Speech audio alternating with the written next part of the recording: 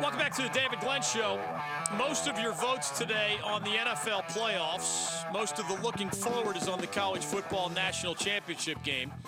Also this weekend, history was made. Brad Brownell led the Clemson basketball Tigers to Chapel Hill and ended a 95-year-old streak that had been nothing but wins for the Tar Heels at the expense in Chapel Hill of the Clemson basketball Tigers. Coach Brownell also knows that Dabo Swinney guy well, so maybe we'll squeeze in some football. But we congratulate him best of the weekend style as we welcome him back. Happy New Year, Coach. Welcome back to the David Glenn Show. How are you? Good to be with you, my man. Hope you're well. Doing very well, and stunned by what I saw at the Smith Center this weekend. I believe you have shared with us in the past. It's on your radar, this streak. You weren't around 95 years ago or through many of those 59 games. But nevertheless, even though you have bigger goals, it seemed like there was something special. Tell us about getting drenched in the locker room and all those hugs that went around, because wherever it is on your list of goals, y'all did something special, it seemed, at the Smith Center this weekend. Yeah, no question about it. You could see the emotion in our players' faces and my face after the win. It was very meaningful. We've talked in the past about how we don't make a big deal about it leading up to the week. We don't beat the drum of we got to end the streak or anything like that. We just try to get prepared and play well. And to be honest, we didn't play very well the first half. I thought we had some good shots and really looked a little nervous and antsy and excited. But we did hang in there and kind of just kept battling. And that was kind of my message throughout the day, that if we can just hang in there, we're going to make a couple threes back-to-back, and if you can do that, momentum's going to change, and we can put some game pressure on them, and anything can happen. And the strategy wasn't to wait until to get down 9 with 2 minutes to go, but it just worked itself out. But I'm really proud of the way our players played the last couple minutes of regulation, and then I thought we played outstanding in overtime to get the win. So certainly was a lot of fun. Our guys celebrated big time the rest of that day, and now we get to play the Dukies here tomorrow, so on to work and business at hand. Brad Brownell is joining us on the David Glenn Show. In 2018, he led the Tigers to one of the best seasons in school history, 25 wins, third in the ACC, a Sweet 16 trip, and, of course, this weekend they finally got it done in Chapel Hill. It's weird how timing can matter so much in life, Coach. I imagine if this win over the Tar Heels in Chapel Hill had happened in a different year or at a different place on the calendar, it would be front and center for all of Clemson athletics. I mean, again, not as your number one goal, but you've just gotten a lot of feedback from a lot of people who might, hate the Tar Heels, or maybe they're tired of hearing the streak. Dabo and the boys are on national TV tonight with some business to attend to. Was there anything lost in the moment, given that your big win in Chapel Hill kind of crisscrosses with this big game in New Orleans tonight? Yes, a little bit. If they weren't playing in tonight's game, it would probably be talked about more on radio, and we'd have people around campus to come give us a hug or whatnot. But the one cool thing was, all of our fans and a bunch of our fans were down in New Orleans, and they were all kind of watching the game together. Cool.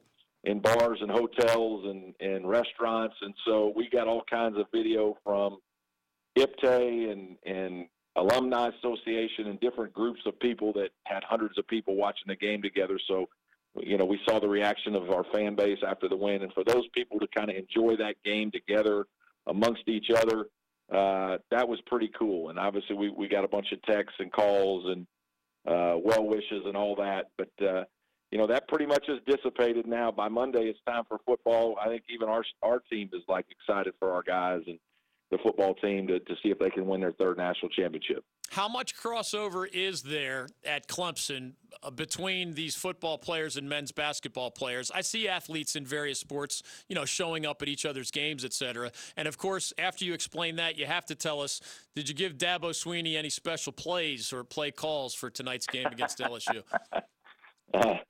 Well, I can tell you, first of all, there's no special plays or play calls. They don't help from us. That's for doggone sure. They're more than capable and going to play great tonight. But, no, there's a lot of crossover between coaches and players. And I mean, the Clemson family is real. A lot of people talk about it. We live it here. It's just a unique culture. It's a unique place.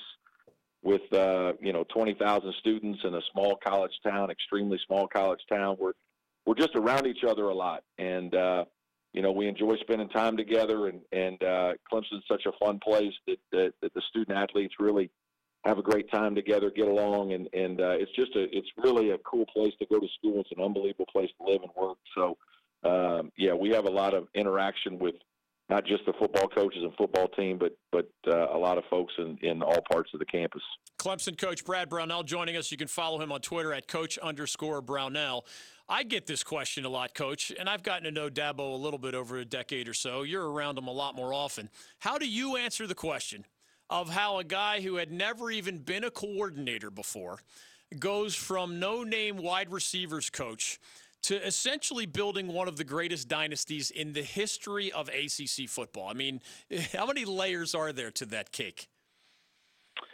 Well, there's a lot, and he's a special guy, and one of the things that I'm always asked is he really like that what you see on TV, and that's who he is. It is. I mean, he is that way. He's that enthusiastic. He's a very bright guy. He's highly motivated.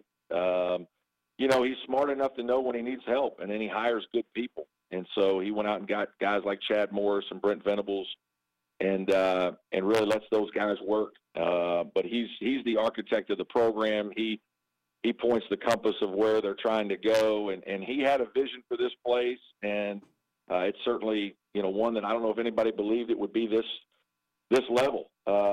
We all knew that maybe you could win another national championship, but to be playing in 4 out of 5 and to be going for his third is really remarkable. And recruiting rankings are still they keep getting better and better, and there's just there's a synergy here that you feel amongst the other programs as well. Like you can see it in their program, and it's really challenged all of us to try to be better, and it's really helped our university. But he's a remarkable coach and a tremendous leader, and that's he's an outstanding recruiter. He just and leader of people, and that's why he's done what he's done.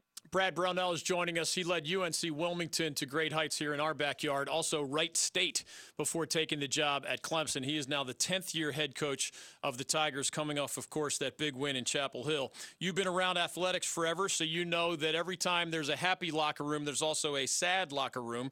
Roy Williams described himself as about as despondent as he's ever been. He just felt like he let his players down late in that game. Can you share anything about either your quick handshake and the handshake line, or the nature of your relationship with Coach Williams? Because you've been around long enough, man, that it always feels good to win, but in some cases those wins mean really low lows for your opposition. Yeah. Well, it's really hard. Obviously they're going through a tough time right now, and as a coach, the worst thing you feel is when you've let your players down. And I guess that's how Coach felt because of what he said. But I reminded some folks that he's won 3 national championships. Whatever, he's almost got 900 wins. I mean, what he's achieved in coaching is remarkable, and but I think obviously he's very genuine, and I think he's heartfelt when he says that he feels bad. And as a coach, that's the worst feeling, is when you feel like you didn't help your players. So that's something none of us like to see or feel, and we've all been there at one time or another. We've all made a coaching decision or two that hasn't worked out, and obviously that's not what we're trying to do, but it's hard. And they're going to be fine, and they're going to get back, and Coach is going to do a fantastic job getting those guys back on track. These are long seasons. Basketball is an incredibly long season. We all deal with all different kinds of adversity, whether it's wins and losses, tough calls, luck or whatever that goes your way or against you, injuries. It's just hard, but he certainly will have them humming again soon, I'm sure. Some of your guys mentioned in the postgame that whatever you saw on video showed that the Tar Heels had crumbled at times late in other games. How would you describe 2 minutes to go? I don't know your winning probability chance when you're down double digits with 2 minutes to go. It can't possibly be very high, especially on the road. But just watching from afar, it looked like you guys were still convinced you could win down 10, 2 minutes to go on the road. What were those huddles like, or what explains that attitude that your guys ended up saying, was obviously central to ending up getting a victory in overtime? It's this team has been good in difficult situations a few times. We played in the World University Games this summer and were able to win a gold medal, and we probably had 4 games that came down to the last minute where we either had to score or get a stop or, make clutch free throws, then get a stop, just different things that we had to do. And for whatever reason, some of it just being good fortune, our team was able to do it. We won every game and ended up winning a gold medal.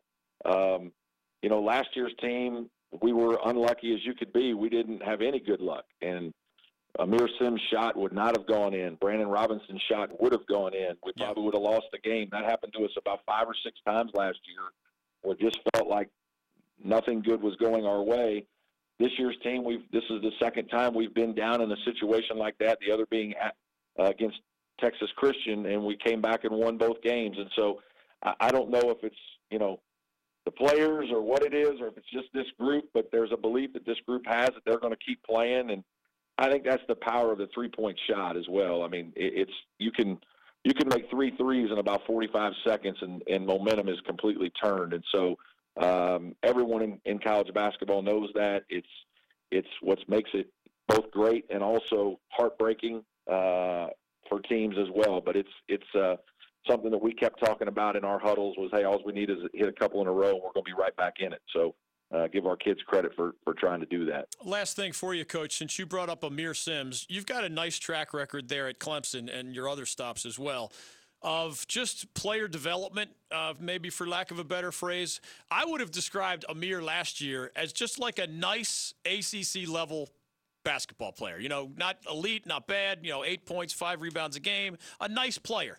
What has he done? What have you done collectively? Right now, he looks like he's an all-ACC candidate, and that doesn't happen by accident. Well, I appreciate that. He's a very hard worker, and he's a guy that, is getting more opportunity now. We lost 4 senior starters and some guys that were really options 1, 2, and 3, and he was probably option 4 last year. And when those guys graduated, he became option 1.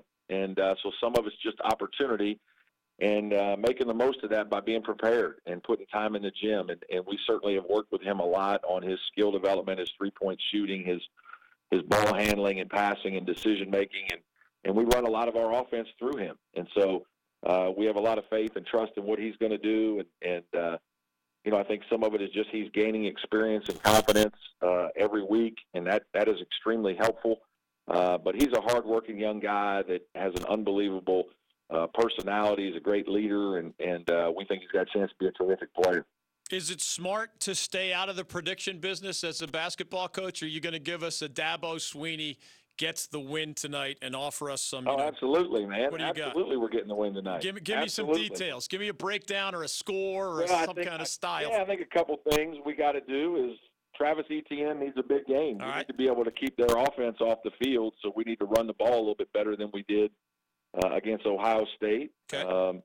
I like the fact that Brent Venables has had 2 weeks to get ready for this, and there aren't many better than him in terms of game planning and trying to figure some things out. And I'm sure we'll come from various angles to put pressure on Joe Burrow and give them some different looks. But look at him go. Obviously, it'll be quarterback play. The quarterbacks and turnovers are usually a huge factor in the game. If you don't turn the ball over, you're going to have chances. But I love our chances having been in this environment and winning the kind of game that our team had to win against Ohio State, and for our quarterback to get knocked almost out of the game and then come back and play the way he did in the second half. He's a remarkable young man. You've always been a versatile guy. I knew you would not let me down with your gridiron analysis on National Championship Day. Hey, there you go, brother. Congratulations on the win. Thanks for squeezing us in after a busy weekend. Hope you get to enjoy the football game tonight. And, of course, we'll see you battling those Duke Blue Devils here soon. Sounds good. Thanks, David. You got it. Brad Brownell of the Clemson Tigers on Twitter at Coach_Brownell.